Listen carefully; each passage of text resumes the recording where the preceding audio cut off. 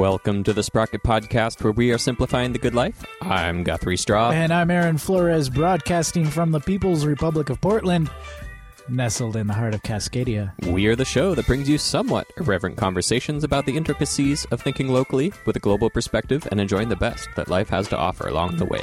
Covering bicycling, trains and transit, adventures and life hacks, and today, rain riding. Splish, riding in the splash. rain. Yes. It is that time of year again. Yeah. Last night, most Portland residents by now know that it did rain, and it rained a fair amount too. We had some flooding up in Alberta.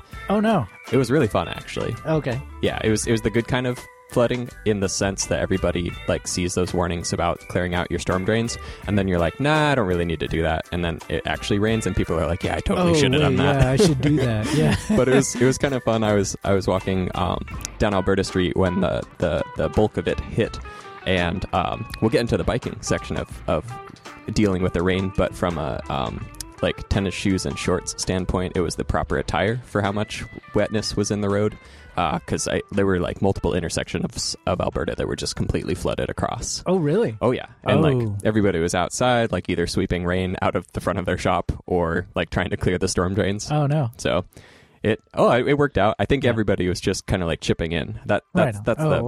Yeah, that was the fun part of it. Is you could tell people just kind of stopping what they were doing and trying to help get stuff clear again. So it was nice to see community in action. Nice. Fun times. I collected some hailstones. Oh, really? Yeah. But then, they melt because it's ice. But Unless you put them in your freezer. Right. Oh, yeah. Save them for next year. Did you ever do that with snowballs? When it would snow? Yes. Yep. Those don't really keep very well. Yeah. They do just become like ice balls, and they hurt when you actually throw them at somebody. You're not speaking from personal experience, are you? Maybe. Hey, what do we got going on today? So we're talking about rain, but we are. Is it just you and me? It isn't, and I do apologize. I just launched right into it. I was so excited. I was going to jump in to talk about, but I was being really amused. So we've got Armando. We've got hello, Dude Luna in the studio. Welcome back.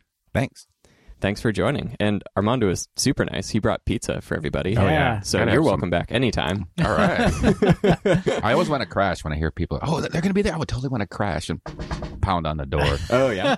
You should. I never got a chance to do it before I actually became a part of the Sprocket podcast in this fashion, but I had for this past Pedalpalooza, I guess I can say now because it's not going to happen, but I was planning a ride that was the Crash the Sprocket ride. Oh, really? And Anna knew about it, and of course. I was going to post it on the Pedalpalooza calendar and just be show up for a secretive event. Well, you will go to a secret place and do something secret. And it would bring sign making materials, and so everybody can show up. Oh my gosh, the Today Show exactly, or something? Exactly. So obviously, I wasn't able to do that because I was on the show during last Pedalpalooza. But so this, this says more about me than about the Sprocket or people in the bike world of Portland, but I have this sense of people showing up ooh, what is it going to be? What's it going to be? Mm-hmm. Okay, so we're going to ride to the studios, to the Sprocket Studios, and we're going to hold these signs like it's the Today Show. And I can imagine there's this too cool for school group just this is bullshit. See ya. Which is totally their prerogative. I mean, that's cool. If it was just me, that would be funny in its own way. The kids that I want to get in with, though. Oh, yeah. You're like, wait. Come on, no. My idea was terrible. Though. Let me just follow you. Where are you going? Okay, we won't go. We won't do that ride. Fine. You want to go do it at some place? You want to go do it at the Doug Fir instead? We can do it there. Yeah, we'll go to the Doug Fir. We'll or hold Mississippi signs Studios for or band something. Is playing. Yeah, sure. Yeah, exactly. Well, we'll never know, or we'll not know until it happens. But anyway, I'll stick that one in the brain for a future date. Right on.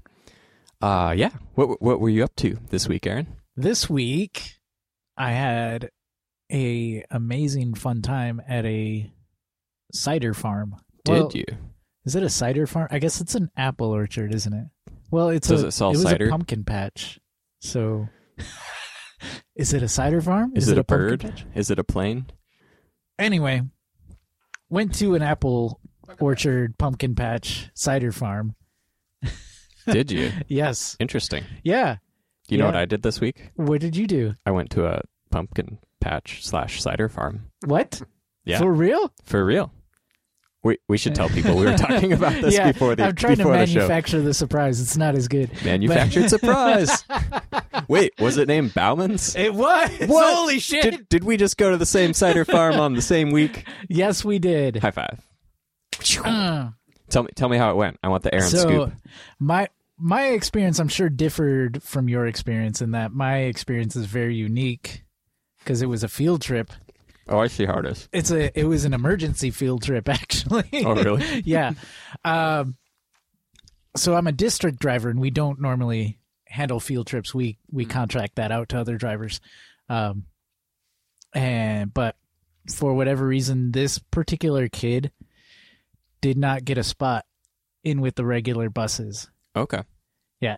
So sort of a special circumstance. Well, yeah, I'm still trying to piece together what exactly happened. To the best of my knowledge, someone said harness, and that made our department think like this person need a specific like safety gotcha. support to get on the bus, and what they really meant was like a child seat.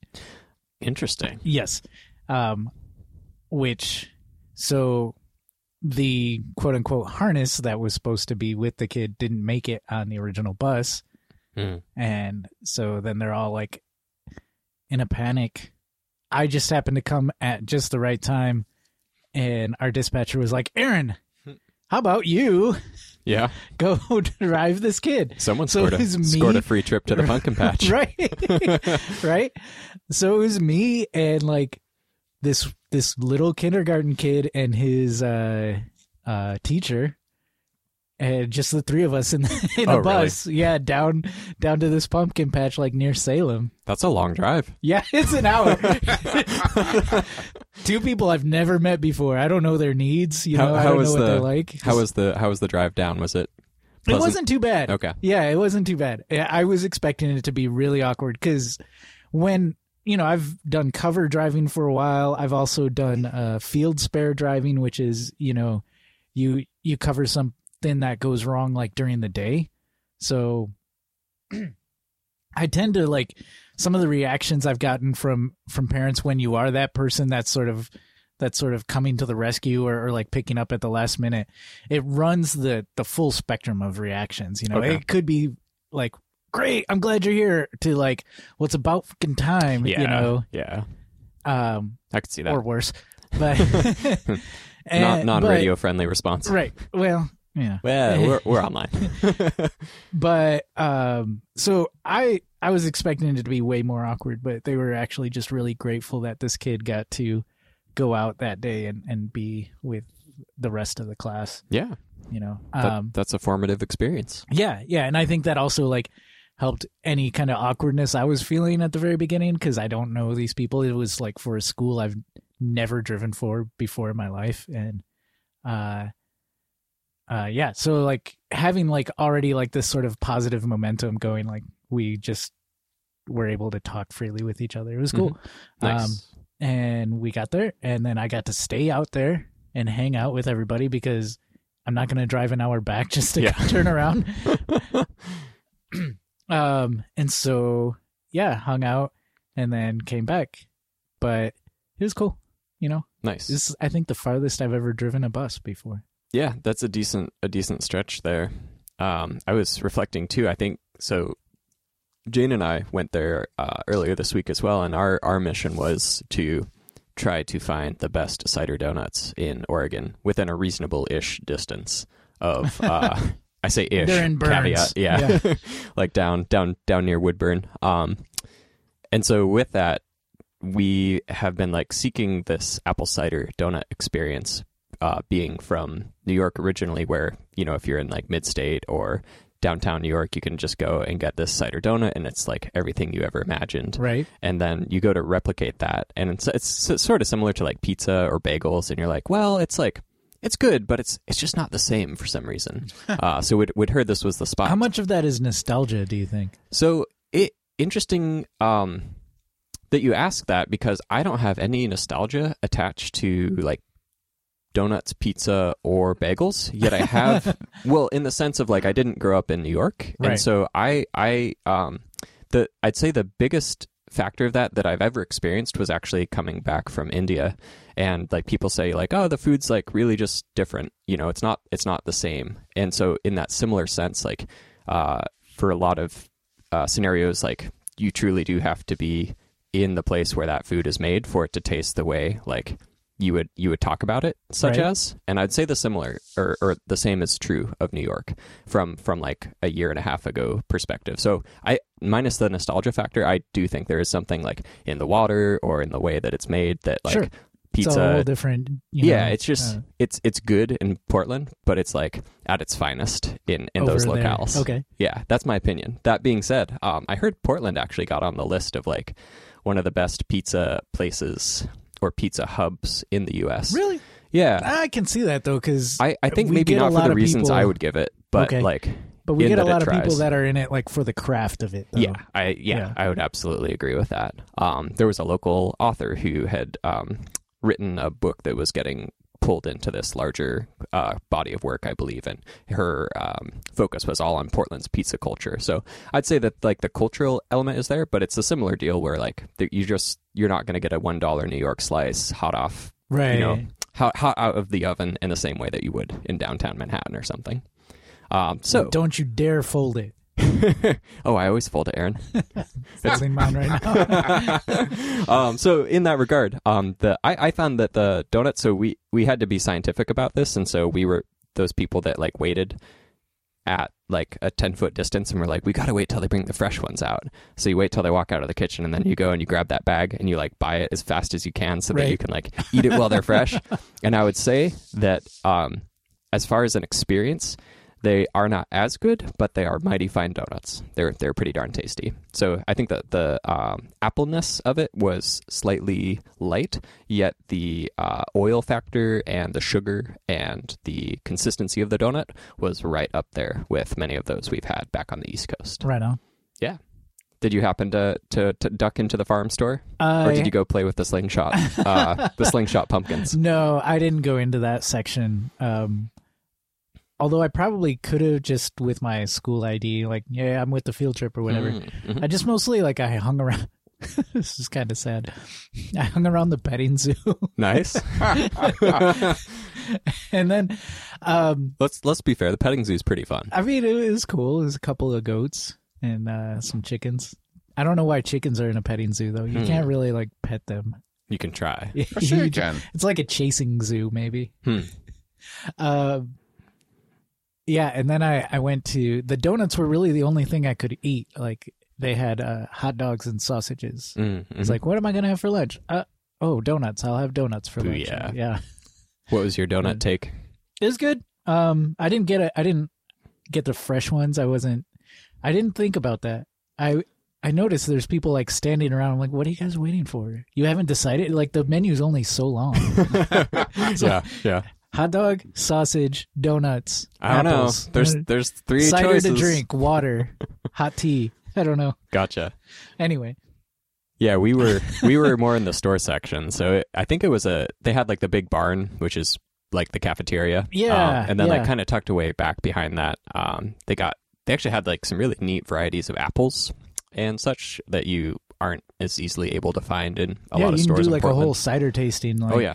This is the cider from this apple. This is the cider from this apple. Oh, totally. Yeah. Well, shoot, now I'll have to go back. Ah. Yeah, no, it was good stuff. It was very busy when we were there. So Yeah, it's about the time of year, right? That everybody's yeah, like you know doing that thing October thing. People kind of go out to the farm stores with the harvest and whatnot. Mm-hmm. Do you do pumpkin patches, Armando? I do. We went to Sauvie Island and went to the pumpkin patch. That is actually the name of it. It's just called the pumpkin patch. The pumpkin patch. Is that the one where you get to Sauvie and you're kind of coming off the bridge where you just continue straight, or do you take that left and kind of hook around? It is on, like if you were straight across the bridge and turned right, but you don't do that. You have to do the loop. Mm-hmm. It's that way. There's two of them on that side. Yeah. Okay. I think guess I've that would been be to the one. south. Okay. The south part. Yeah. And there's so the pumpkin The corn maze is kind of to your right as you get into the parking lot, and the store is right in front of you. I'm trying to remember Left. too. The corn maze is to the left. Corn maze to the left. They have a good one. They have a good corn maze. Okay, fair enough. We were talking, but that one is $8. $8 for a corn maze. So the only thing we were talking about corn mazes earlier as well. I've actually not gone to too many corn mazes, but they appear to be a thing. Yeah, I think I've gone to 2 or 3 in my entire life. Yeah. Do you prefer to just go find a field of corn and kind of just lose your way? I mean, I grew up next to a field of corn. Like, my childhood was a corn maze. Did you watch Children of the Corn too, growing up? Was that a prominent Halloween feature? I didn't see that until I was an adult. Okay. That's probably okay. Like, yeah, when I finally got around to seeing it, I was like, oh, why is everyone scared? These kids are cool. They just want to be friends. Right? Just go play with them. I think one thing corn mazes have going for them that they certainly didn't have when I was a kid is the technology. And so you can just hook up a GPS module to the tractor or whatever you're using to cut. And so instead of just kind of like freewheeling it, you can actually be like, nope, this is going to be a clown or intricate like signs or that sort of deal. So apparently the technology behind cool and intricate corn mazes has gotten a lot better in recent years. So I'm not sure. I don't know if I'd pay $8 for a corn maze, but I'd be more tempted to if it were particularly intricate. You would if you had kids. Oh yeah. I was going to say, Did you go on the corn maze? if I was with my nieces, I might. Yeah. Fair enough. No, fair but enough. If I was on a date, I'd pay $5. It's interesting you said about technology because they actually had monitors that were walking through the corn maze, like the corn cops. That's actually what they were Corn called. cops. Corn cops. Wow. That was it on has their gotten shirt. complex. I don't like the way corn maze is going now. But in addition to that, they had a drone above. Like What? Yeah, they had a drone above, like keeping an eye out on what was going on. What the heck? Yeah. Wow. So No if you're like, shenanigans in the corn maze. Exactly. if you're like, Bobby got lost in the corn maze. No, he's right here. And then you have the corn cops go find Bobby. And the corn cops would head corn out. cops. They should call them the corn cobs. But should. then it wouldn't make any sense. I noticed a sign on the way out. It was kind of a Of little the maze or the farm? on the way out of the farm. It said, "Leave with as many kids as you arrived with." But then, like, because it was like Halloween or whatever, there was a ghost next to the sign. Okay. And I'm like, well, so what are you implying here? Gotcha. Like, make sure your kid doesn't die and becomes a ghost. I mean, hey, public service announcement. I guess. I was imagining in my Like, head like a just small. puts a whole different tone on that sign when you put a ghost on it. Yeah. God, I could get so dark with that so quick. Right? I was picturing like small goats as a picture beside it. Like, leave with as many goats as you came with originally. Maybe, but I bet the ghost is better. Yeah, fun times, corn mazes, and you got the cider, so life is good. Yes. Yeah. And the cool thing about like, I don't know, this is maybe a little bit inside baseball. When you're doing like a out and stay rather than like an out and back, you're on the clock the whole time. So, I got paid to just kind of hang out at a pumpkin patch. Nice. Yeah, it was kind of nice. Yeah. I'm a fan. And the weather was great. The weather was great the whole time. It didn't start raining until we were about to leave. That's good. Yeah. Yeah, especially with the rain that we got last night. So for Portland, we finally got enough that we had some sewage backed up into the Willamette. Yeah. Which typically doesn't happen for another couple months here. So it's serious rain when when we're not allowed to swim in the Willamette. But kudos to the Big Pipe project. Yay. Finished in 2010. that delays or prevents that need most of the time. Right. Did you hear thunder, by the way? Yes, I did. Yeah. Did you catch some of that last night? I don't think so last night. You caught the fireworks. I remember that. Fireworks, yeah. Saturday night. I heard those, So and what I the logged hell is into the Twitter. deal with that? I know. It was Someone just decided to shoot off fireworks? that was at OMSI. They were having an event. Okay. I think it was a Providence event that like a fundraiser for cancer research or something. But they had a big fireworks show there. Gotcha. It was funny because I logged in to Twitter to check, like, well, is it gunshots or is it fireworks? Like the usual thing that you do. Where were you, though? Where did you hear from? I was up in Northeast. Oh, okay. Yeah, and of course, like 4 seconds before I logged in, you were like, fireworks, and I was like, okay, we're good. Mission accomplished. I can log back out of Armando's got Twitter it now. handled. All right. Oh yeah. Well, I appreciate the status update. Yeah, the thunder from what was it, yesterday? Yeah, was really nice. I'm not sure if you were outside when it was happening, but we got a couple of peals, but in between it was kind of crackling. Like you could just hear the energy sort of rippling throughout the clouds, and not striking, but just so like hyper tensed. I didn't catch any lightning at all. I didn't see any flashes. Was that in the afternoon or in the evening? Yeah, it was probably at mid-afternoon. Let's see, I took a walk like 2:00 about. Okay. Yeah. All right. I was down in Clackamas, and so gotcha. I did not.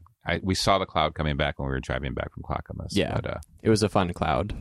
It was the kind of cloud that makes you really glad you have a raincoat on when you're walking, and everybody else is like, "Shit, we should have brought our raincoats," and you're like, "Haha, sucker!" The name of the game is to always bring your raincoat, because you will never know. Speaking of raincoats, we're going to talk a little bit about biking. Yes, and the rain this evening. The rain.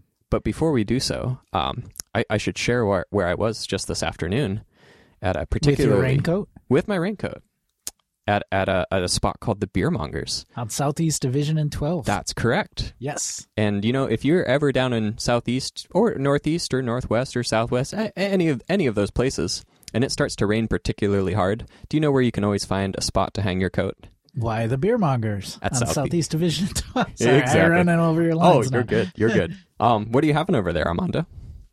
I am having the Oktoberfest. Ooh, is German there an octopus style. on there? I don't know how to say this. Marzen ale. Marzen. I don't know how to say it. It's got an umlaut over the Martian ale? Is it like from Mars? Marzen. Oh. I'm trying to find the Clown Shoes beer. That's what makes it. I grabbed it because it has an octopus on the label, and I really like octopi. There's Raspberry Bubble Treble Brut IPA from Hopworks Anniversary, which is quite tasty. It is very bubbly, so good job, Hopworks. Yeah. What are you having over there, Aaron? As always, a Lionheart. This time, it's a Heroes blend. Excellent. Very delicious. This is one of my favorites. Fantastic. Yeah, so talking biking, talking in the rain. In local Portland news, I'd say most recently the rain has resulted in some people falling in a particularly fantastic fashion on North Williams. Oh, no. But that was also in conjunction with some new paint that went up that didn't match very well with the rain. But wait, more what generally, happened? They restriped Williams, and the green boxes were just complete like sheets of ice, or for lack of a better term, no traction.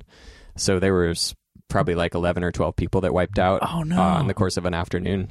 So they usually like put some texture. Was it the green or the white? I didn't test either of them. Okay. I just kind of sticked off of the lines. Well, I heard it was the white. It might be the white. I didn't hear it was the green. Oh, interesting. So, okay. Yeah, and I could be very well be incorrect on that, because I more so I was following up on Peabot saying, yep, we're going to look at that, our bad.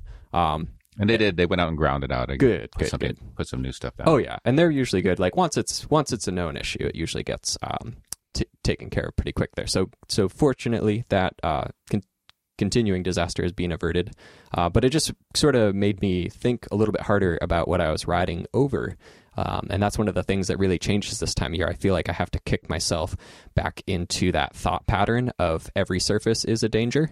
Yeah. And it just truly hasn't been that way until yesterday, because we've had a really prolific fall here. Oh man, we had an awesome October. Amazing October. I think in the last best ever. In the last 5 years, I can say, when people ask about fall in Portland, I usually say, well, it goes one of two ways.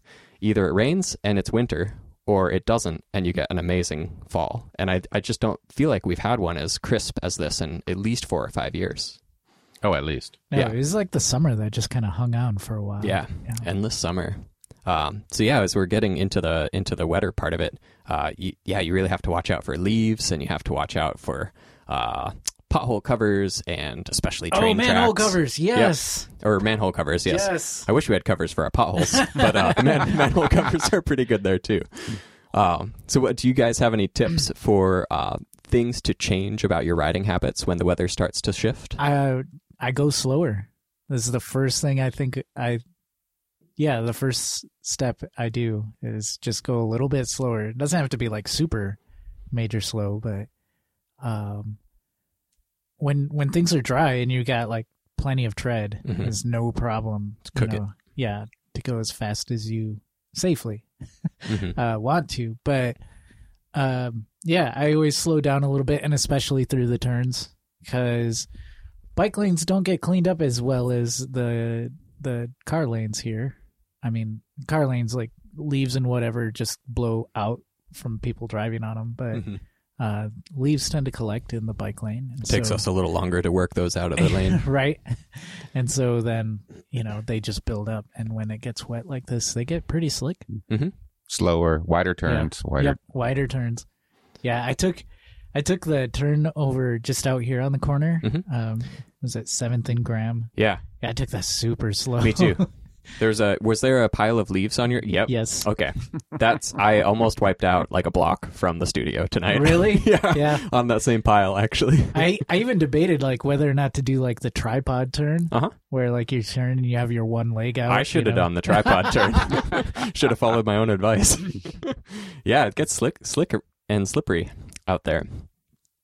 That's one thing that I always have to transition on is I tend to be a huge fan of braking with my front brake, and it really takes some relearning when it turns over. No, don't touch the front brake. Exactly. I mean, touch it, but like but after the back brake has been like fully acknowledged, because I tend to brake about 80-20, and that's a really big like change that I have to be conscious about this time of year, which has burnt me pretty hard in the past. Yeah.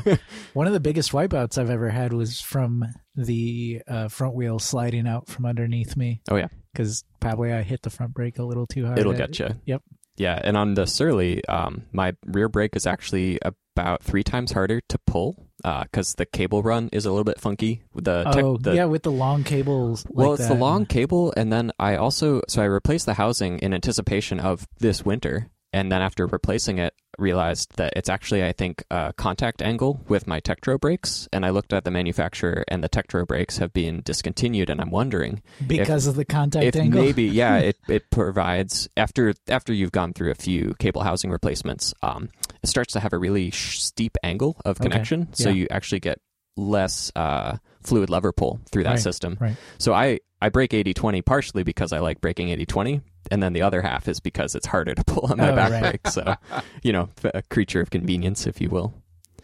For weather and for wet riding, is there sort of a different mentality that you take when you go out to the road? Because I think when we were talking about this episode, we didn't want to focus as much on the gear as we wanted to focus more on just sort of the approach, if you will. And I think Armando had a particularly enlightening one in terms of your style of going out without the rain. My approach is you're going to get wet. You're going to get wet. So, and whether it's either from the rain or from sweating from wearing all this rain gear, one or the other. So I tend to, when I'm lucky, my commute is short. My commute is only like 30 minutes. So I'm only going to be out there for 30 minutes. So with a lot of the rain, I mean, a lot of times if you wait 10 minutes, the rain's passed and then you're just in a mist or so, but it's never been a huge downpour. And I don't quite worry about it so much coming home from work as I do going to work. Yeah, that I'll get dry eventually, kind of jam. And I have work clothes at work that I take in. So that's smart. Yeah, so I always change clothes. But yeah, you're going to get wet. That should be like our new slogan for Portland. You're going to get wet. Yep. That umbrella, it'll work until it doesn't. And then you'll get wet. And then you'll get wet. That rain gear that you spent $30 or $300 on. Oh, man. You're going to get wet. Don't even get me started. I don't know. I think on some level, there just isn't going to be a rain jacket that is 100% Portland proof. I should say Portland and like biking proof. Yeah.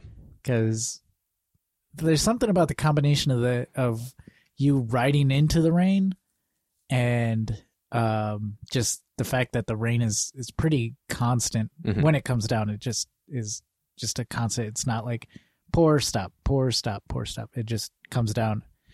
Yeah, there's something about that like no matter what jacket I've ever had, like it'll leak from somewhere. Oh yeah. I had an outdoor instructor who put it rather poignantly when he said that the trouble with rain gear is it has these holes, and he points at his arms and his head. He says rain will always find a way to get in these holes. Yeah. So even if you're the 100% waterproof type, it's still gonna get in there. Do you guys ride with the ponchos? I have not ridden with a poncho. I haven't either. I've experimented once. Okay. I have a friend who's ridden with some and has some pretty extensive opinions, but I've not done the poncho thing myself. I will say it will keep you dry, and you will be warmer than you normally feel, because like all of your body heat gets collected under there. That is something kind of nice about that. But maybe I was using it wrong, but I was leaning, into the drops or into the hoods, and I was just having trouble like keeping the poncho straight. It just kind of shifts around. Yeah. Mm-hmm. Yeah. And so I decided that I'm not a, or I should say rain cape. I'm not a rain cape guy. Mm-hmm. Yeah. There are they remind me with chainsaw chaps. There's a rain legs. Rain legs. Yeah. You pointed at your bag. Oh, yeah. You got the rain legs? Yes, I bought some actually just Saturday. Oh, well, let us know how they go. Oh, I love them. That's like the third pair. Oh, okay. And, I go through them because I just wear stuff out all the time. Like I have full pants that I've torn the crotch out of because, you just ride in the repeated motion. Mm-hmm. Yeah. It's a really bad thing to say, I think. Yeah. Hey, whoops. Saddles will do that. They'll do that. Yeah, and I think I prefer the rain legs, one because they're so much cheaper, and so I don't feel as bad replacing them every year as I would like full pants, and two, they're just easier to take on and off. Yeah, definitely. Yeah, I love them. I swear by them. Nice. I think Maddie Carlson also uses them. Okay. Yeah, I've not given them a shot myself, but I have seen them around. Wait, what are they? Rain legs? They're essentially like chaps. Okay. Yeah, they cover like the top and front of your legs. I always picture them akin to like Sawyer's chaps or what you'd wear on like a trail crew or something like that. And they like buckle on in the back. There's like Velcro and buckles. And so, when you're done riding, you just sort of undo the buckles and roll it up and you're good. Mm-hmm. You don't like have to like step out of them or anything like that. So let us know. Are you a chap or a chapless rider? Tell us how it's chaps. There we go. Tell us how it goes. One of the things I like about riding in the rain is I feel like in regards to biking, we talk about all of these experiences and how like connected to things one feels when in the saddle. Mm-hmm. And I was just thinking back, do any of you guys have any like particularly strong or vivid memories associated with biking in the rain? Because I know I can think of a couple for myself, but I feel like everybody has like that rain story or maybe those rain stories. Do you have one? I'm trying to think of one, yeah. Oh, don't worry. I'll just put you on the spot. No, I can. I didn't want to like run you over either. No, go right ahead. If you've got one. There's always a moment every time I ride in the rain. Well, not every time, but pretty close to every time, where especially if it's like one of those driving rains that happens, where it's just really coming down, and you just sort of have to steel yourself. And kind of like what you said, like, yeah, okay, I'm going to get wet. Mm-hmm. Let's just do this. Let's just get it over with. And then, maybe halfway to 3/4 of the way to wherever you're going, that mentality shifts from like, yeah, this is going to be miserable to like, oh, this is really fucking miserable to like, I'm fucking Superman. I can do this. Yeah. And I just, the last big rain we had, I think it was like Monday or Tuesday, was it? Yeah, sounds about right. Where it was just miserable all afternoon, like from 5 p.m. on. It just kept coming down. And just so happened that's when I have to come home from work. And I'm my backup plan when it's that rainy is go to the max. Okay. Just jump on the light rail and take that part of the way home. Mm-hmm. And I got to the light rail station, and it's 20 minutes before the next one goes. Oh, yeah. And I'm like, I know I can get, if I can't get home in 20 minutes, I'm well more than halfway home. Mm-hmm. So I just bit the bullet and was like, okay, I'm going to do this. Mm-hmm. And again, I was like, all right, this is going to suck. Let's go. Yeah, this really sucks. Oh, this really fucking sucks. Oh, I hate this. All right, this isn't so bad. I think I can do this. To like by the time I'm home and I'm taking that last turn, I'm like, yeah, I got this. All right. Mm-hmm. Get home and like, I'm soaked, and you just like peel off all your wet clothes and you're like throwing them on the ground like a boss. Like, yeah, take that, wet clothes. Anyways, so that's my... Nice. I'm trying to remember if I had told this story earlier or not, but one of the things, speaking of thunder, that you don't get a lot of in this area is thunder and lightning. Yeah. So I tend to just get kind of maniacally excited when we do have that type of weather. And so in a very similar fashion, when you're out in it and like it starts, I feel like you always do that like back and forth with yourself of, if I pull over, will it start to get worse or will it start to get better? Right. And then like in the time that you're thinking about that, it's continuing to rain and you're like, well, yeah, I'm past that point now, so I'm just going to keep riding. But we had a really good thunderstorm maybe a couple of months ago, perhaps August or early September. Mm-hmm. And my favorite rain memory of this year was me just like yelling at the clouds to like thunder harder as I'm like biking nice. up, as I'm going up Williams, like pumping my fist in the air. And it's just like drenching, just coming down. And I did choose to go without rainwear because it was summer and like it's going to be 10 minutes before you get home.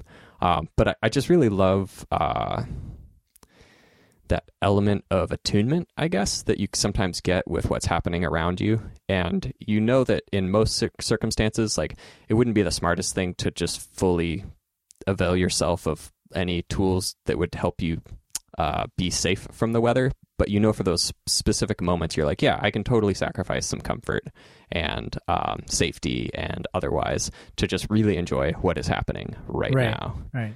So that I think is my favorite thing about storms, especially in this region. All right, what you got, Armando? Oh, I don't know. Like the only thing I think of is last year I did my first noise ride, and it was raining. What's a noise ride? The noise ride. Oh, you're going to make me think of the acronym. It's an acronym. It's a single speed exposition. Yes. The Northern Oregon single speed international exposition. I think it's something like that. And it's just riding around North Portland doing crazy stuff on your bike. But last year was just we got there and it was raining. It wasn't Midwest rain, but it was raining Portland rain. Okay. And what would the difference be between Midwest and Portland rain? Midwest rain, you're just drenched. Okay. I mean, you can't be out there for 5 minutes without being drenched. I mean, Gotcha. it's raining, big drops, steady. But it was like a steady Portland rain. And so we're waiting to leave, and you get there at noon. I think we left at 1 or whatever, something like that. Maybe we got there at 11, left at noon. But by then you're already out there for an hour waiting, and you're wet. And then you're riding around for 4 or 5 hours and you're just sopped. And I had my Showers Past waterproof socks on. There's no stopping the rain. They might have 5 started hours. waterproof. Yeah, they started waterproof, exactly. And then I didn't remember what rain jacket I had, but there was nothing. You're just wet and cold. And we finished, and we were at, I think, Columbia Park in North Portland. That sounds about right. Oh my gosh. And they brought a keg out, and all these people were like, and like nobody was into drinking and beer. Everybody was asking, are we going to have a fire? Are we going to have a fire? Are we going to have a fire? Like, dude, we're in a park. We're not going to have a fire in the park. That reminds me of but there's a keg. There's a keg. There's a keg. I wonder what happened to that. I don't think a lot of people some people did. But they tossed it in the river. Everybody just started leaving. Kind of reminds me on a kind of the opposite end is the last Girl by Bike ride this summer. You were there, weren't you? I think so. Yeah, and it just rained for like most of the beginning. We're all like huddled under tents. We're still grilling. We're at Lad's Circle. That's right. And everybody made these makeshift tent things, canopies. God, that was so fun. It was great. Like, there was a real sense of community with shared misery. I don't know. It was a lot of fun. That was pretty fun. And then if the weather did finally break and we ended up like riding around for a while, but for a lot of the time we were just sort of trapped at Lad Circle. But it was still like, there was something cool about like all of us just kind of hung out there sort of knowing we can't really go anywhere yet. Well, I guess we'll just make the best of it, you know? It was like a tent city. Yeah. So I want to go back to technology. Yeah. Because I know that a lot of people use the app, what is it, Dark Rain or Dark Cloud or... The Doppler tracker? Yeah. I don't know what it is either. It's like very localized. Dark skies. That's what I think it is. And it's very localized to where you are about the weather. Mm-hmm. And I've not used that, but I actually use Weather Underground. That's mine. Yeah, because you can choose, there's weather stations around, people, an everyday person can have a weather station that reports the information back to Weather Underground. Mm-hmm. So if you look on it in the Portland map, you can find different locations throughout the city. So like me, I started in Hollywood, but I want to know what the weather is over by Lads because I'm headed that way. Right. So, and it's surprising how different it can be. Oh, totally different. Yeah. In like just those couple miles. Yeah. So you can plan where you're going and it's like rain starting at 2:30. And I'm like, it's close. It's very accurate, I think. Yeah. And so I've been really happy with using that app. Do you tend to use that like to help you plan your trip or just mostly as like, what's it doing now? Plan on when to leave. Yeah. And then, or when to be out there. And then also what to bring. If I actually do need a rain check. Because I actually do have I have rain gear. I just don't often use it. Right. Mm-hmm. I was, Saturday, I was helping a friend change the brake pads on his bike. And I was also doing laundry. So like the house was just a mess.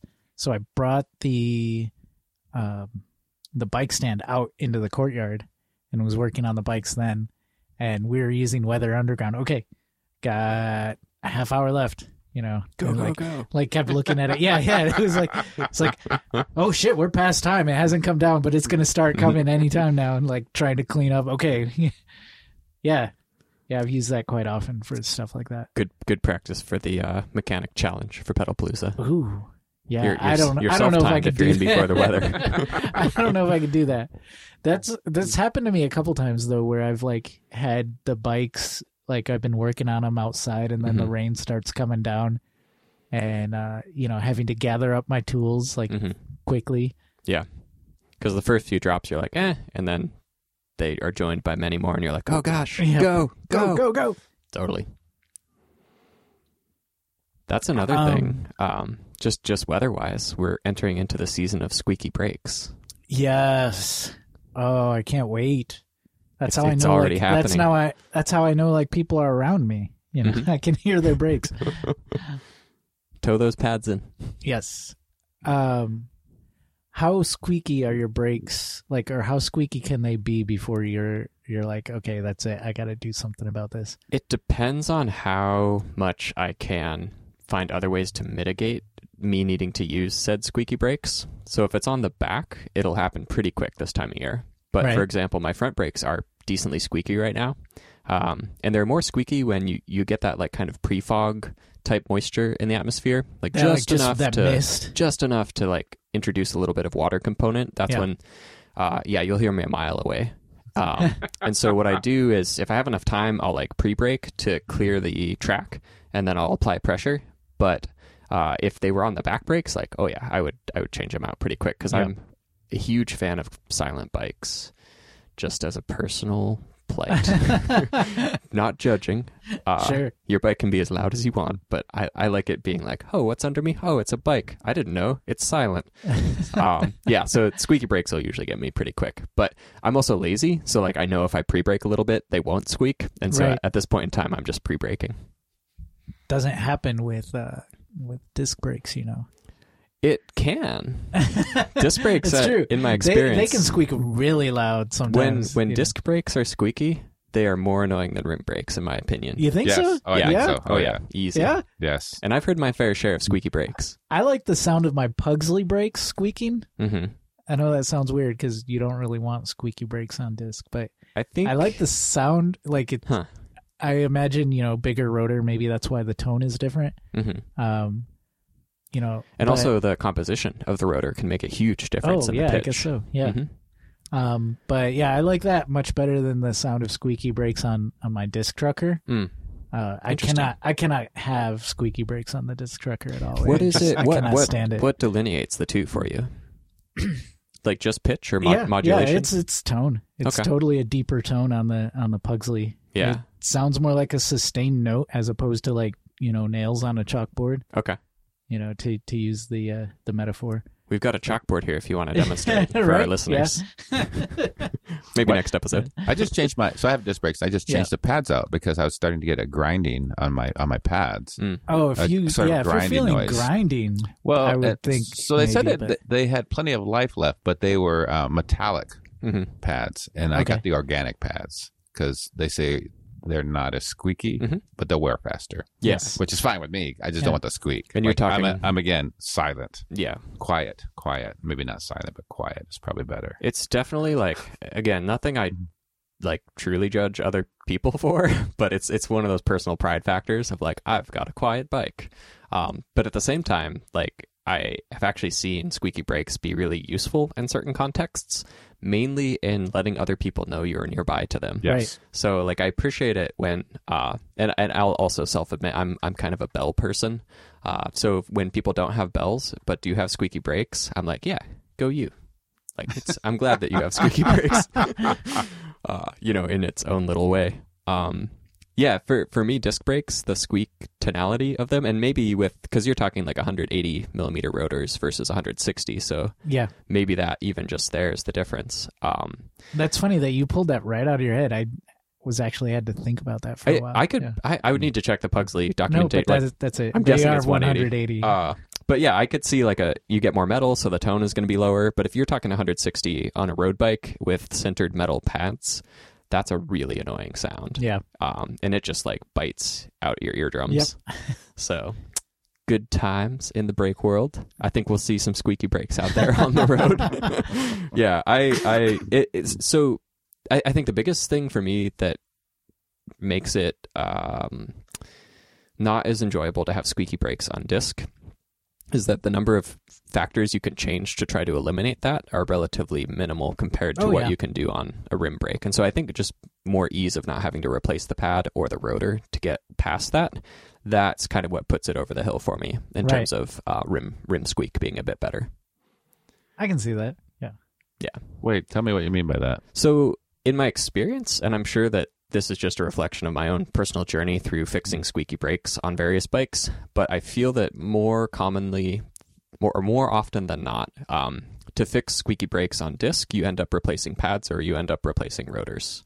Whereas on a rim brake, you can adjust them. You can sand them, you can tow them in, you can take little chips out of the back of it to adjust that. You can also move them up or down on the surface of the rim. There's just so many factors to that adjustment. Whereas on a disc brake, more often than not, after you've done a pass or two on the sander or done rubbing alcohol and tried to get all the grease off, if it doesn't work after that point, you probably are better off, if you just want to be done with your repair for the day, just chucking a new pair of pads on there. Most commonly is what I've found. So I talked to someone and they said when you have disc brakes and you have a squeak like that and you take care of the major things that you can take care of, they said it can also be other things on your bike that is causing that noise because of the vibration that travels through your bike. Yep. Huh. So it might not even be your rotor or your pads. It might be... You might need to make your loose headset. fender or your headset or some weird fork thing. Yeah. Most brakes, if they do tend to squeak, they'll squeak on the front.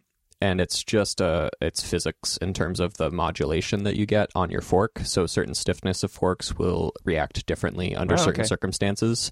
And in reality, all brakes squeak. It's just that they're at a higher frequency than is detectable by the human ear, is what I had heard from a science perspective. So I don't have the tools to go out and test it, but it kind of makes sense to me is when you get that modulation down in the audible spectrum, you've got squeaky brakes. But technically, if it's doing its job, it's squeaking. It's just way above that pitch from what we can perceive. I guess, it's vibrations. Yeah. What if there's an app for that?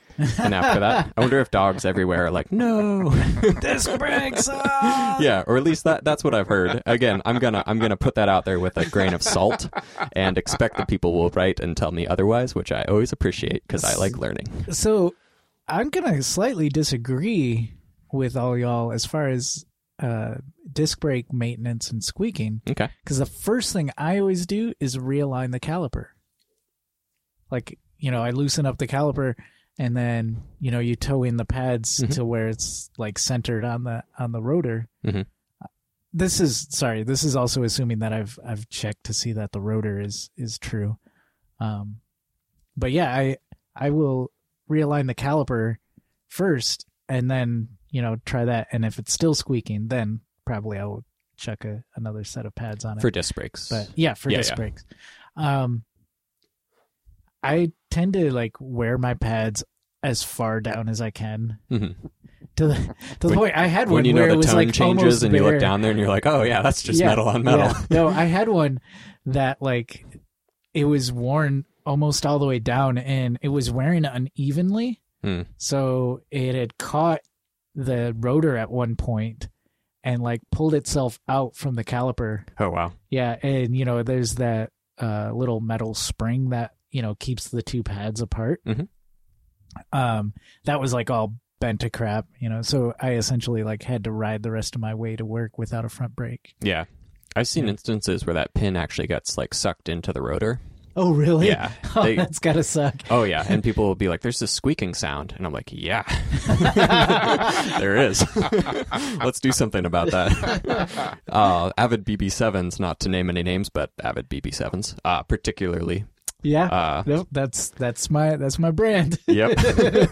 So there's a reason I'm in the Spire camp, but right? We won't get too brand loyalist on the show for tonight.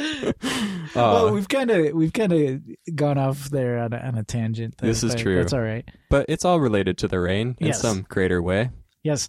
Do you guys do anything as far as your tires?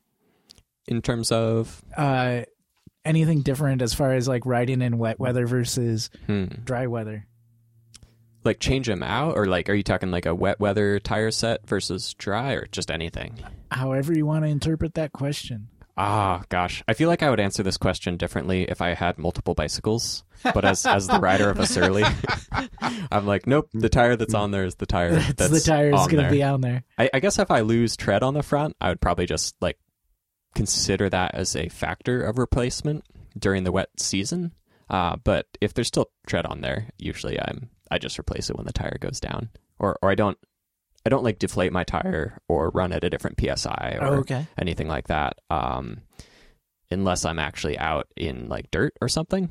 But that's not usually happening in Portland commuting weather. So I would say I might have thought about it from time to time, but usually not. Okay.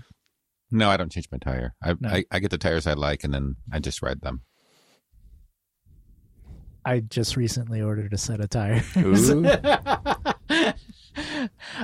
the trucker? Yeah. Nice. Yeah. I ride marathons and marathon pluses, pretty much forever, almost exclusively up until now. And tell. That is because on my commute, I found a path that is well off-road, but also I haven't tried it in wet weather like this, but I'm sure will get pretty muddy and slick. Mm-hmm. And I've also like kind of wanted to try these tires out. So gotcha. The Surly extraterrestrial tires. Okay. Got a little bit of knobby in there. Yeah. It's like sort of their like sort of all rounder tire. I'm a little afraid because I've got the marathon mentality where like, this will go over everything. Yep. And, I don't know how puncture protected this is. Yeah. You've got to give yourself that 15-minute cushion now. Oh yeah. Just in case. 10 more minutes. Yeah. Well, it's interesting because I had been really excited to like, it's probably like a testament to how good Schwalbes are in general. Yeah. That my biggest complaint about them is that they don't wear down fast enough. because like you want to try all of these tires, Right, but then yeah. you only burn through one every 3 or 4 years, and you're like, well, I only get so many opportunities. So in the time that I got my bike in 2011, I've done 2 full tire replacements at this point, and that's over like That's 6,000 amazing. miles of touring. That's amazing. Yeah, I'm not sure. So it's like I've seen people run through marathons faster, and I'm like, I definitely do. maybe yeah. I just got like the extra durable marathons that everybody else has, but somehow mine last longer. I think it comes down also to PSI, and perhaps like riding pattern, where I'm always like very gentle on cadence, and I'm not sure if scientifically it makes a difference, but I feel like a more gentle cadence leads to longer lasting tires somehow. And maybe it's because you're not like really pushing on the edge of the tires as you. Yeah, because if you're like if putting you're not a lot pushing of against the torque on the bike, pedal, you're also gonna like kind of sway the bike. I'm not sure the interrelation of those, but I have just gotten more life off of those 2 sets of tires than almost anybody else I know. Yeah, that's amazing. So good job, Schwalbe. But in the interim, what has happened is the bike industry from 2011 to 2018 has really gone away from 26-inch wheels.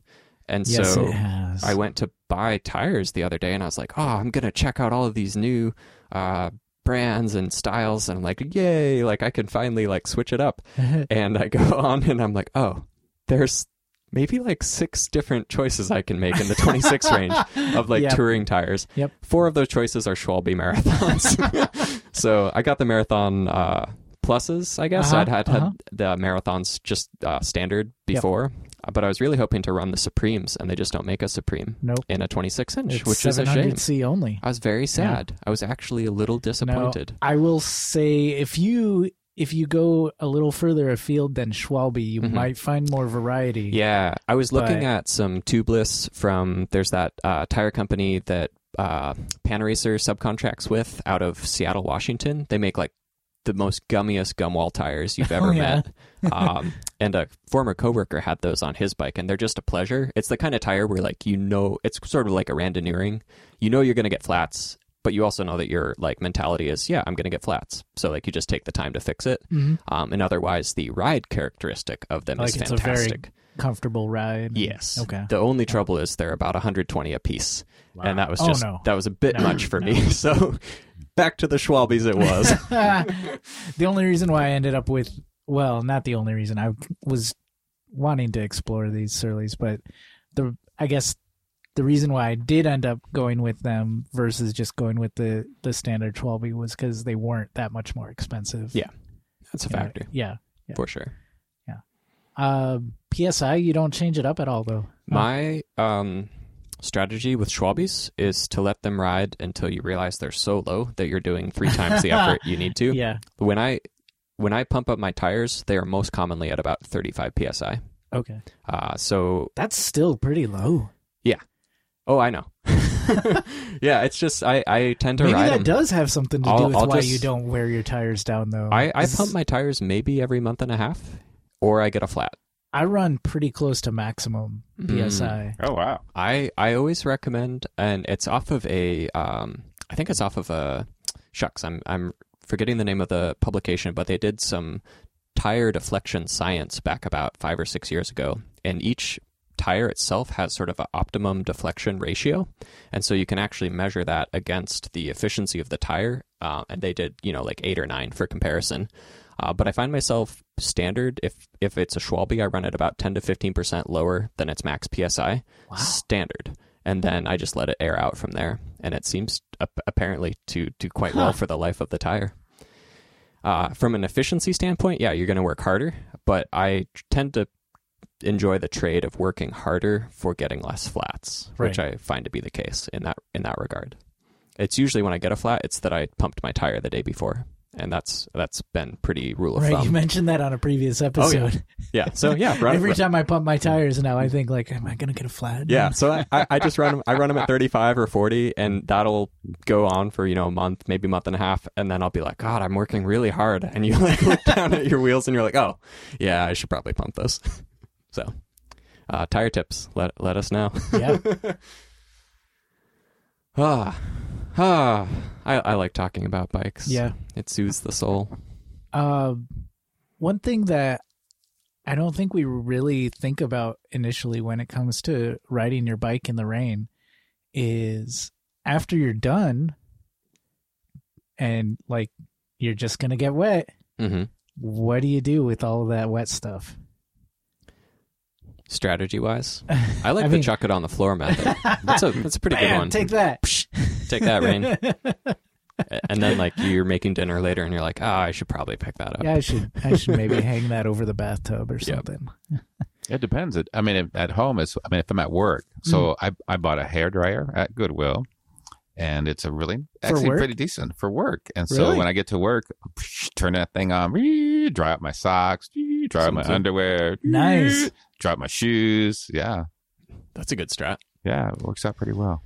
They have these like box boot dryers that have PVC tubing, and it just runs a fan basically through an air chamber.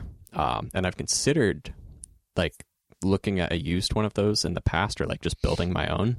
But my strategy thus far is usually to either just find some place to hang it over something, or if in the wintertime in particular, I'll turn the heat on for like that first 5 or 10 minutes of being home, and then I'll just turn it back off for the rest of the night. But like that much, there's at least at our place enough to get most of the rain gear dry when it's truly wet. At work, I just let it mold. It's okay. It'll get dry when it gets home. Right. Oh, yeah, there's really not much I can do at work. I mean... Shove it in the locker. Right. If I can, I will, like my hat and my gloves, I'll put like on the vent on the dashboard. Oh. You know? Do you ever try putting them in your pockets? No. Yeah. I would think it would like dry even slower then.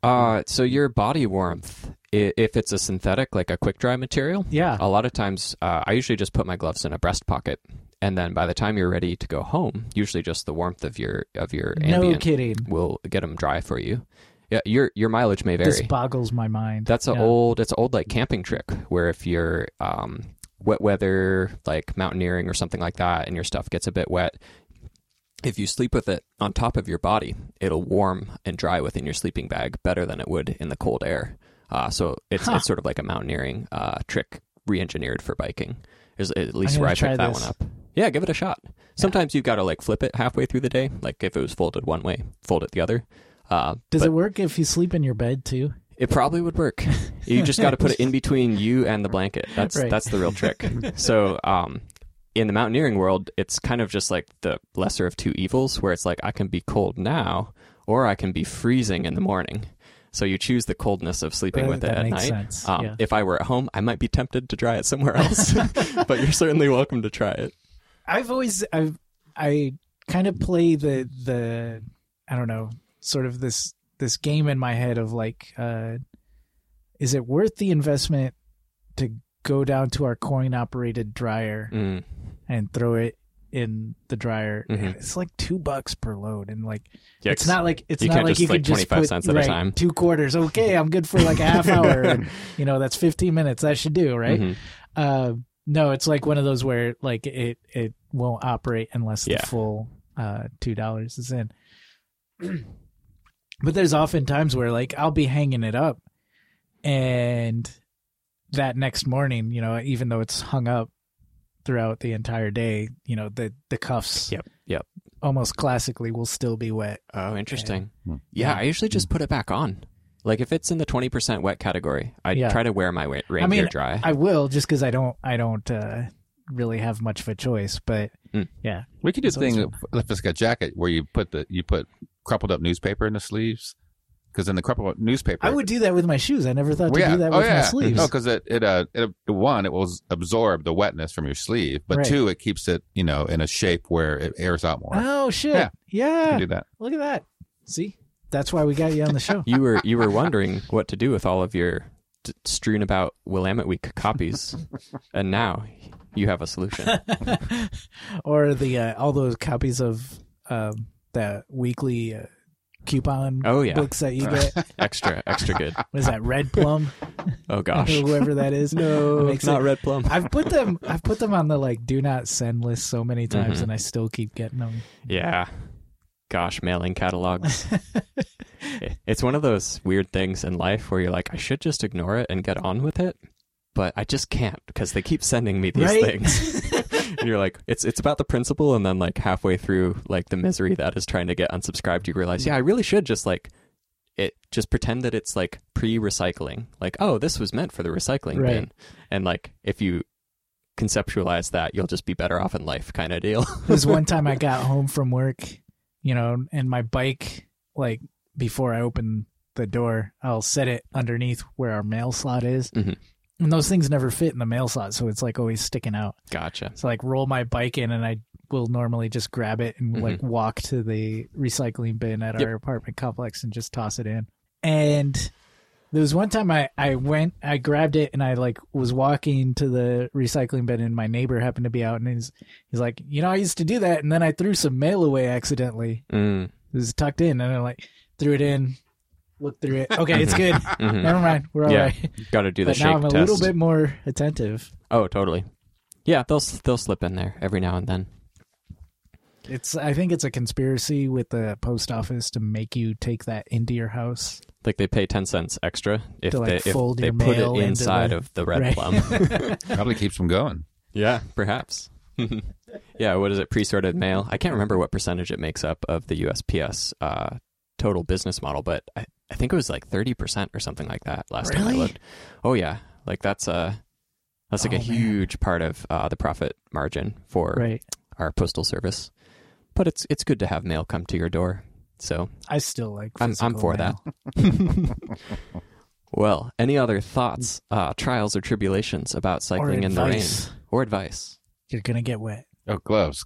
I put my gloves on the computer at work or on the backs of the monitors because they generate enough heat to dry them out. Never been burnt by that one yet. Oh, but that does remind me.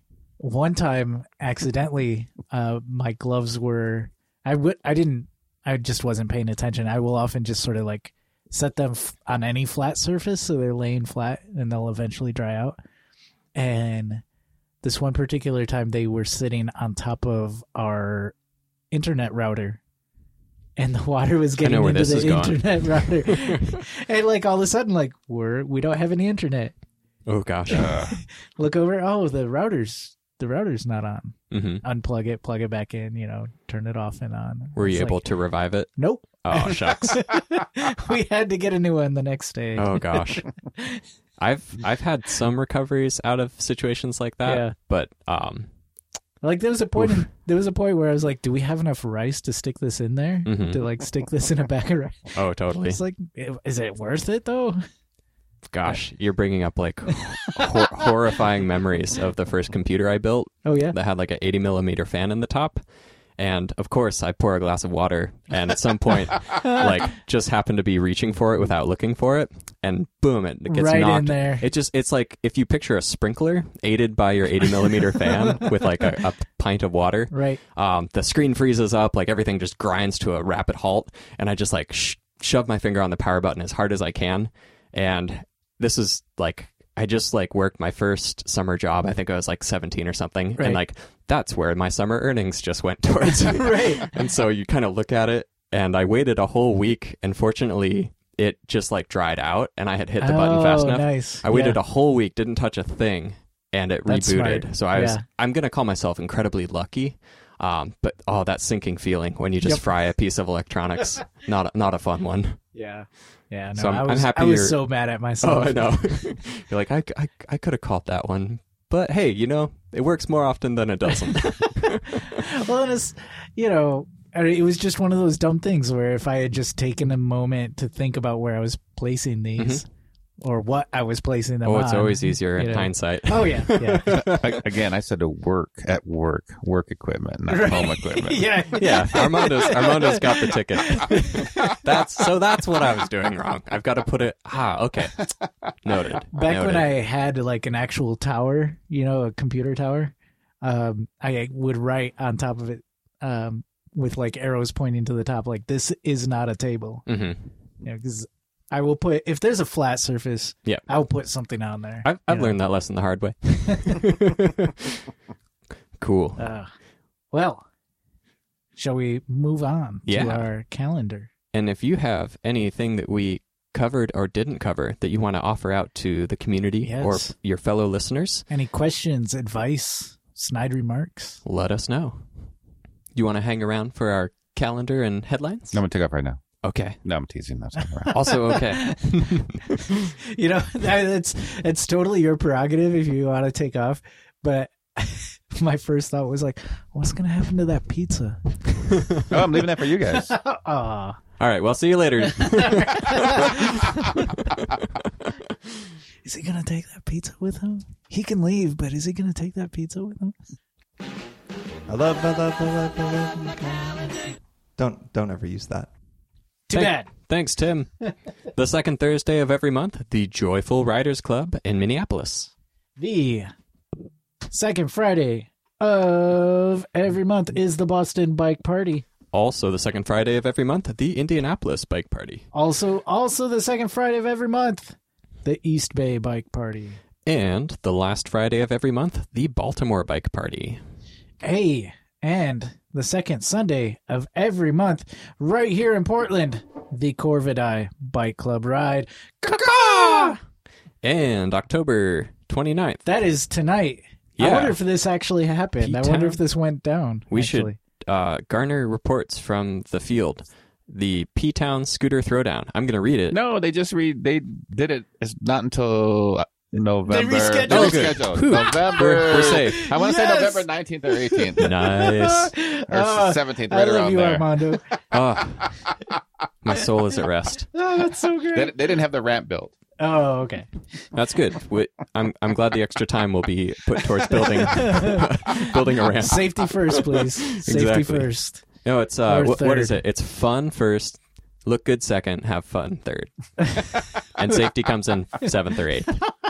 I said that wrong, but I'm going to stick to it. November 6th, the Feminist Bike Book Celebration. Yes, this came to us from our good friends at Microcosm Publishing. Mm-hmm. Says, help us celebrate bikes, not rockets, and True Trans Bike Rebel, 2 new titles from Portland-based Ellie Blue Publishing.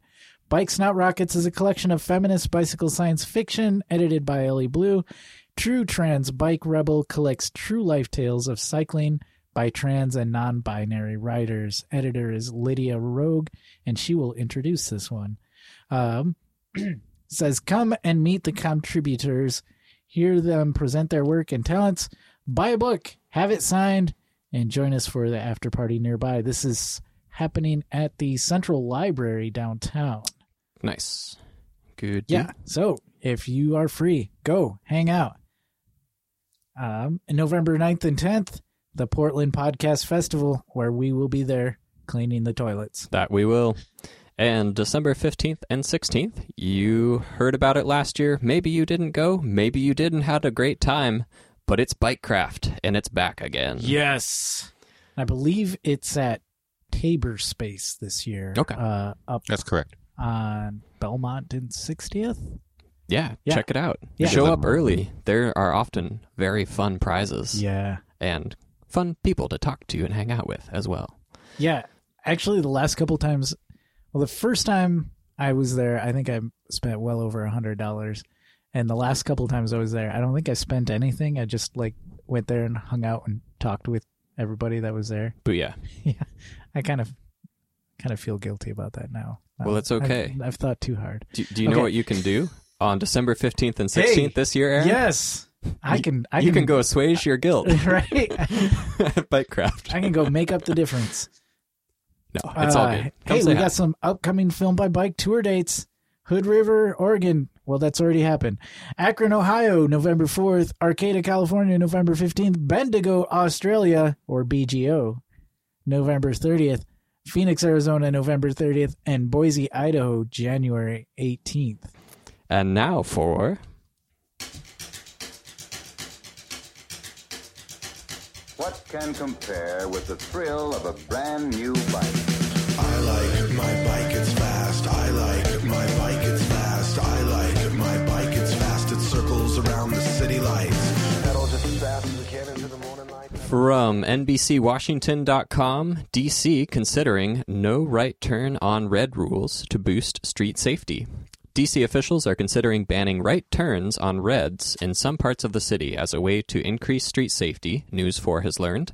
When asked about the proposal, the DC Department of Transportation Director, Jeff Marutian, said, quote, "We'll be making some announcements along these lines about some plans that we have to modify those operations. There are a number of things we can do, everything from the way that we organize our traffic signals to things like right and left turn movements." Yes, I am all for this. Booyah. Right on reds. If you've ever been in a bike box in downtown Portland, you'll know how sacred those right turns are. Right? Or in any city. Yeah. Sounds like DC as well. Yeah, they should have it. It can't be parts. It has to be all. It has to be all or nothing. You can't have some or none. Like selective. Right. Yeah, This that's part of the not going to city- work. Yeah. So nobody's gonna. Oh, I thought this was Well, you know. The only Oh, you go ahead. The only thing I'm thinking is there are certain like bike boulevards in DC that have been really brought forth as I guess flows or channels of movement, and so I'm wondering if they might do so there just as like a start or intro, because people already made that first step logically, which is, oh, this is a little different than the rest of the city. So I'm wondering if like there's any correlation between those two as a rollout. I agree with you, though. It's much easier if a policy is completely top down, because then it's a one There's step no approach. question about it. Like, Yeah, is this it the is- it neighborhood is or where it I'm not isn't. supposed to turn right on? Is Yeah. this where there's free parking in DC? No, that's no neighborhood. No neighborhood. Ride your bike.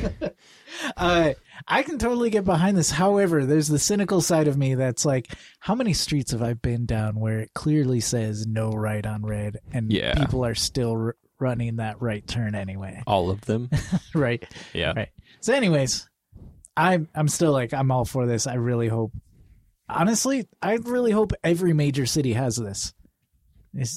It's really, I don't think you're losing a whole lot of time by standing at the light for its Yeah, and entire I think duration. it's got some additional benefits. For example, getting stuck in the turn box would be, I feel, alleviated if you weren't allowed yes. to take a red on the red. Yes. So I think in terms of a general allowing for a flow of traffic in a pedestrian and cycling sense, that having no right on red would maybe help in that regard as well. My hope would be. I'd like to see some numbers of like how many right hooks or pedestrian to car accidents have happened because of right on red. Because I imagine, I'm sure there's stats for that. Versus like just a regular standard right hook. Because I imagine the large percent of them are going to be on a red. Yeah. I could see that somehow. Speaking of right hooks, from streetsblog.org, study, Uber and Lyft are increasing traffic deaths. Oh no! You heard it here. A new Maybe study, a new study from the Booth School at University of Chicago estimates Uber and Lyft have increased traffic deaths by 2 to 3% nationally, which doesn't sound like a big boost, 2 or 3%. Only However, 1,100 people. That's as many as 1,100 additional deaths a year. A small but significant contribution to the increase in traffic deaths in the U.S. since 2011. The study found that cities with high adoption of Uber and Lyft have 3% more total miles driven daily on average than cities with low adoption. The effect was even bigger in larger cities in cities that have high rates of transit ridership. Something that was interesting in this article is it mentioned that it actually hasn't proven to reduce traffic or even reduce people driving. What it's mainly done is cannibalize the transit system that's already existed in a lot of these cities. It's interesting too, because we're starting to get some of this long-term data. I mean, rideshare showed up from a policy standpoint overnight. Yeah. And so I think that as we get further into it, we'll start to get some more information in this regard and be able to like make some really good decisions based on that. So it's a bit disheartening, but also a bit of a light in a tunnel of that. Hopefully, if numbers matter, we can maybe get some really good policy made around these types of changes that we see at a societal level. Yes. Yeah. It's interesting that rate of adoption for new license or new registrations goes up. And I'm wondering, because they didn't really pin that down within the article, but I would be curious what the cause and effect was there. Yeah. Lastly, from bikeportland.org, PBOT's 18 high crash streets will get updates this year or next year. The city of Portland is on steady march towards safer streets through their Vision Zero program. Yesterday, the Bureau of Transportation announced details of 18 high crash network streets that will get a range of safety updates in 2019. And here are the 5 that I picked. Booyah. Marine Drive. Safety fixes from 33rd to 185th, including rumble strips, rapid flash beacons, and a traffic signal at 122nd. You missed my favorite of that entire list. Oh, yeah? New bike lanes. Oh, shit. Yes. How did I skip that? I don't know. I just wanted to draw attention to it. New bike lanes along Marine Drive. Although, man, good luck. I hate riding along Marine Drive. Fair enough. Burnside on the east side, crossing enhancements at 16th and 129th. And the reason why I picked this out specifically is because have you ever Google mapped anything that crossed Burnside in the inner northeast or inner southeast? I most commonly cross at 16th, so I know that intersection very well. Because that's where it puts you. Yep. And there's no traffic signal there. Oh, yeah. You just sort of you play the hey, do you see me game for minutes on end. Do you know that intersection? Yes. Yeah. There's another one at, I think it's 20th. Yeah, is it 20th there? 20th or 22nd. Yep. Same case. That'll be a vast improvement over the current infrastructure. But yeah, Google always puts you there. And I mean, there really isn't a good crossing. It's because Google knows best, Aaron. Right. Google knows best. But still, it's not a good crossing. Columbia Boulevard, new bridge for walking and biking over near Chimney Park. And I picked that one out because it reminded me the last time you and I were biking together. Oh, yeah. That was the one spot. Oh, okay.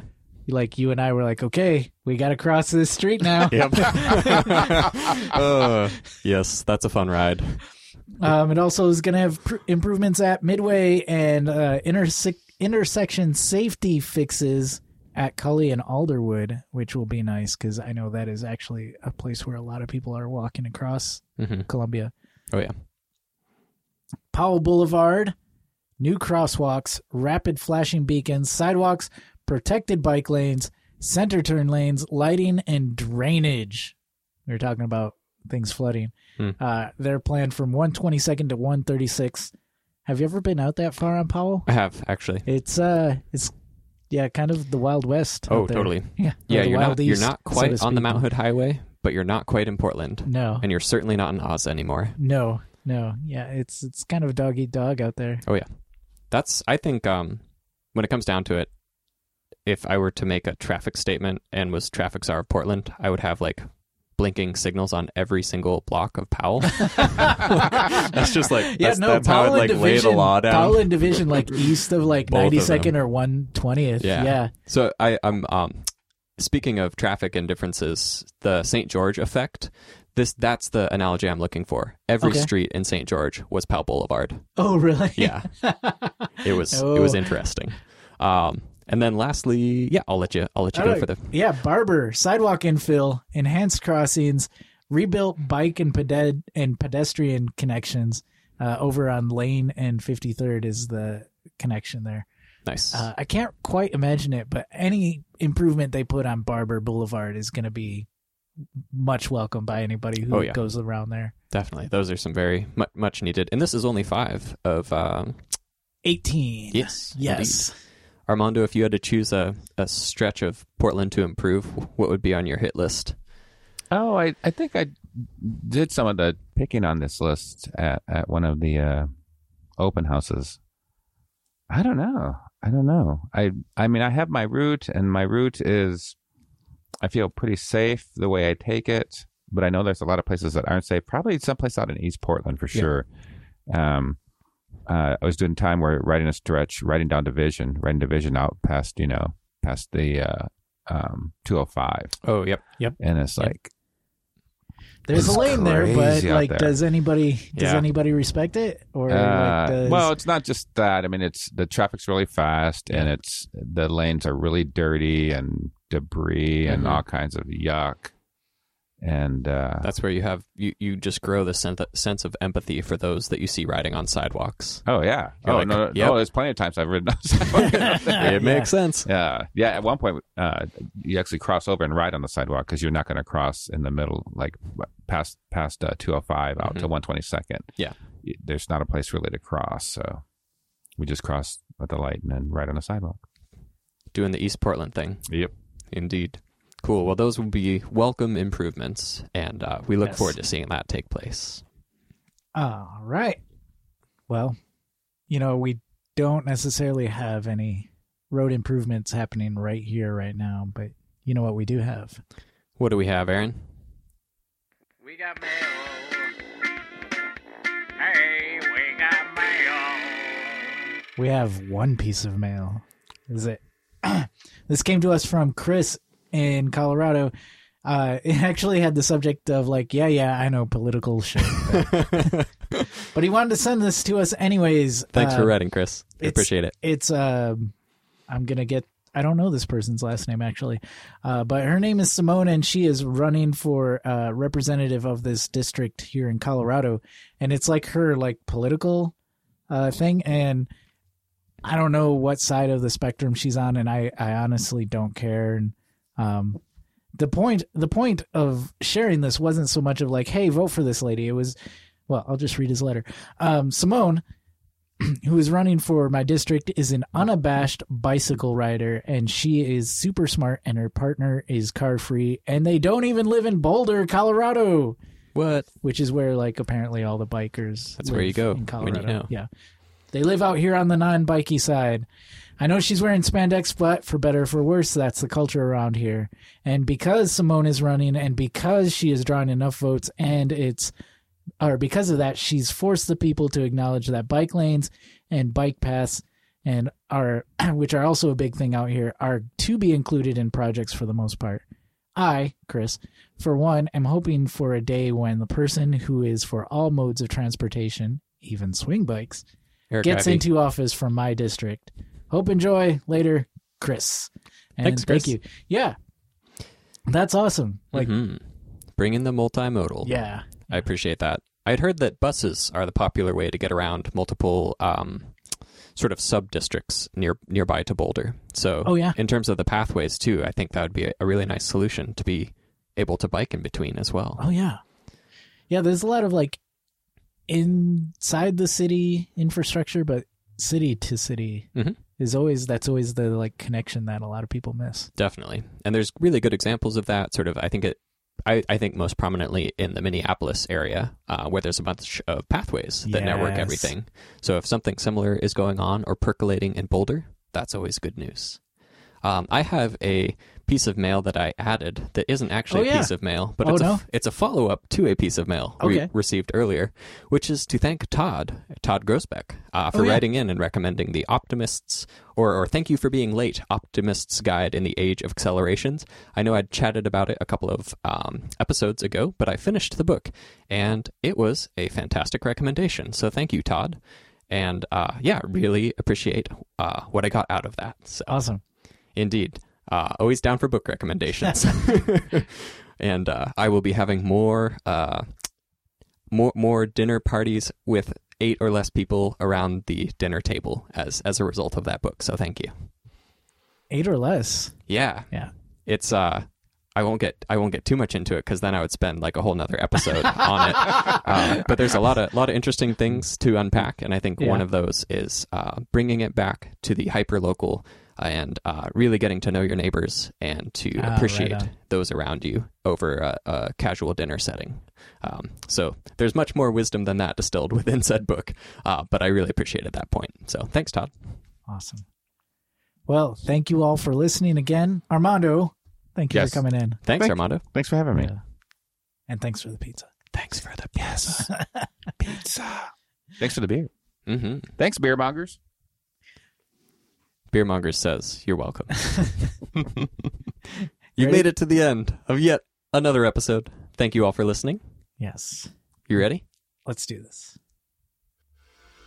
The Sprocket Podcast is produced at Stream PDX Community Audio Studio thanks to the generous support of Open Signal. Our website is thesprocketpodcast.com. Email to thesprocketpodcast@gmail.com. Call or text 503-847-9774. Twitter and Instagram at Sprocket Podcast. Thanks to Ryan J. Lane for our theme music. Herbert for our headline sounder. Marcus Norman for graphic design. And thanks to sustaining donors Logan Smith, Shadowfoot, Katharina Mellengard, Wayne Norman, Ethan Georgie, Eric Iverson, Cameron Lean, Richard Wazinski, Tim Mooney, Glenn Kubish, Matt Kelly, Eric Weiss, Todd Parker, Dan Gebhardt, who's a time traveler, Dave Knows, Chris Smith, who will maybe be seeing soon, Caleb Jenkinson, and JP Cooley, Peanut Butter Jar Matt, Marco Lowe, Rich Outerstrom, Andrew in Colorado, Drew the Welder, Anna, hey, how's it going over there?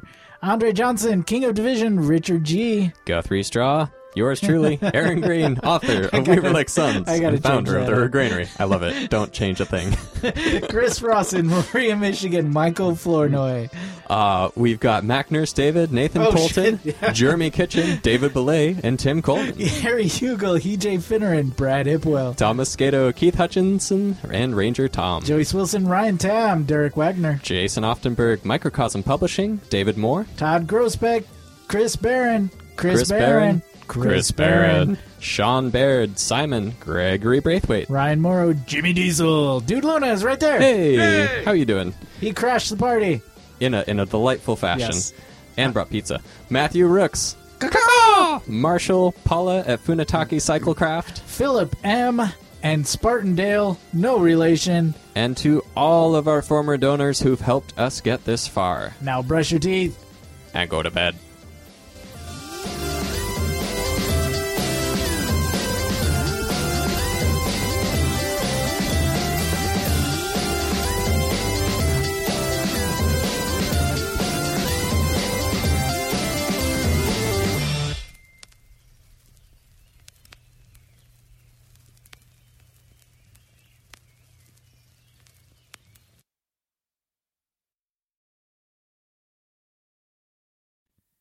And This reminds me, January 18th,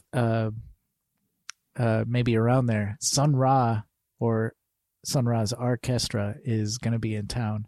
And I'm mentioning that because I happened to go see like an art exhibit okay, this weekend. It was amazing. where was At the the exhibit? Portland Art Museum. Okay, It's going to be there for a while. So if you are like into Sun Ra, even just a little bit, you should go check it out. it's funny. I feel like we were like mind twins this week or Really? something. Wait, you weren't there, were you? So I wasn't there, but I Okay. was on the website last night. Oh, really? And I was like, Jane, we should go to the Portland Art Museum. Yeah, So you've yeah. solidified my desire to go. It's It's almost 2.5 times as expensive as a pumpkin patch, according to Armando. But it sounds like it's officially worth it. So we're gonna take a go. Yes. Cool.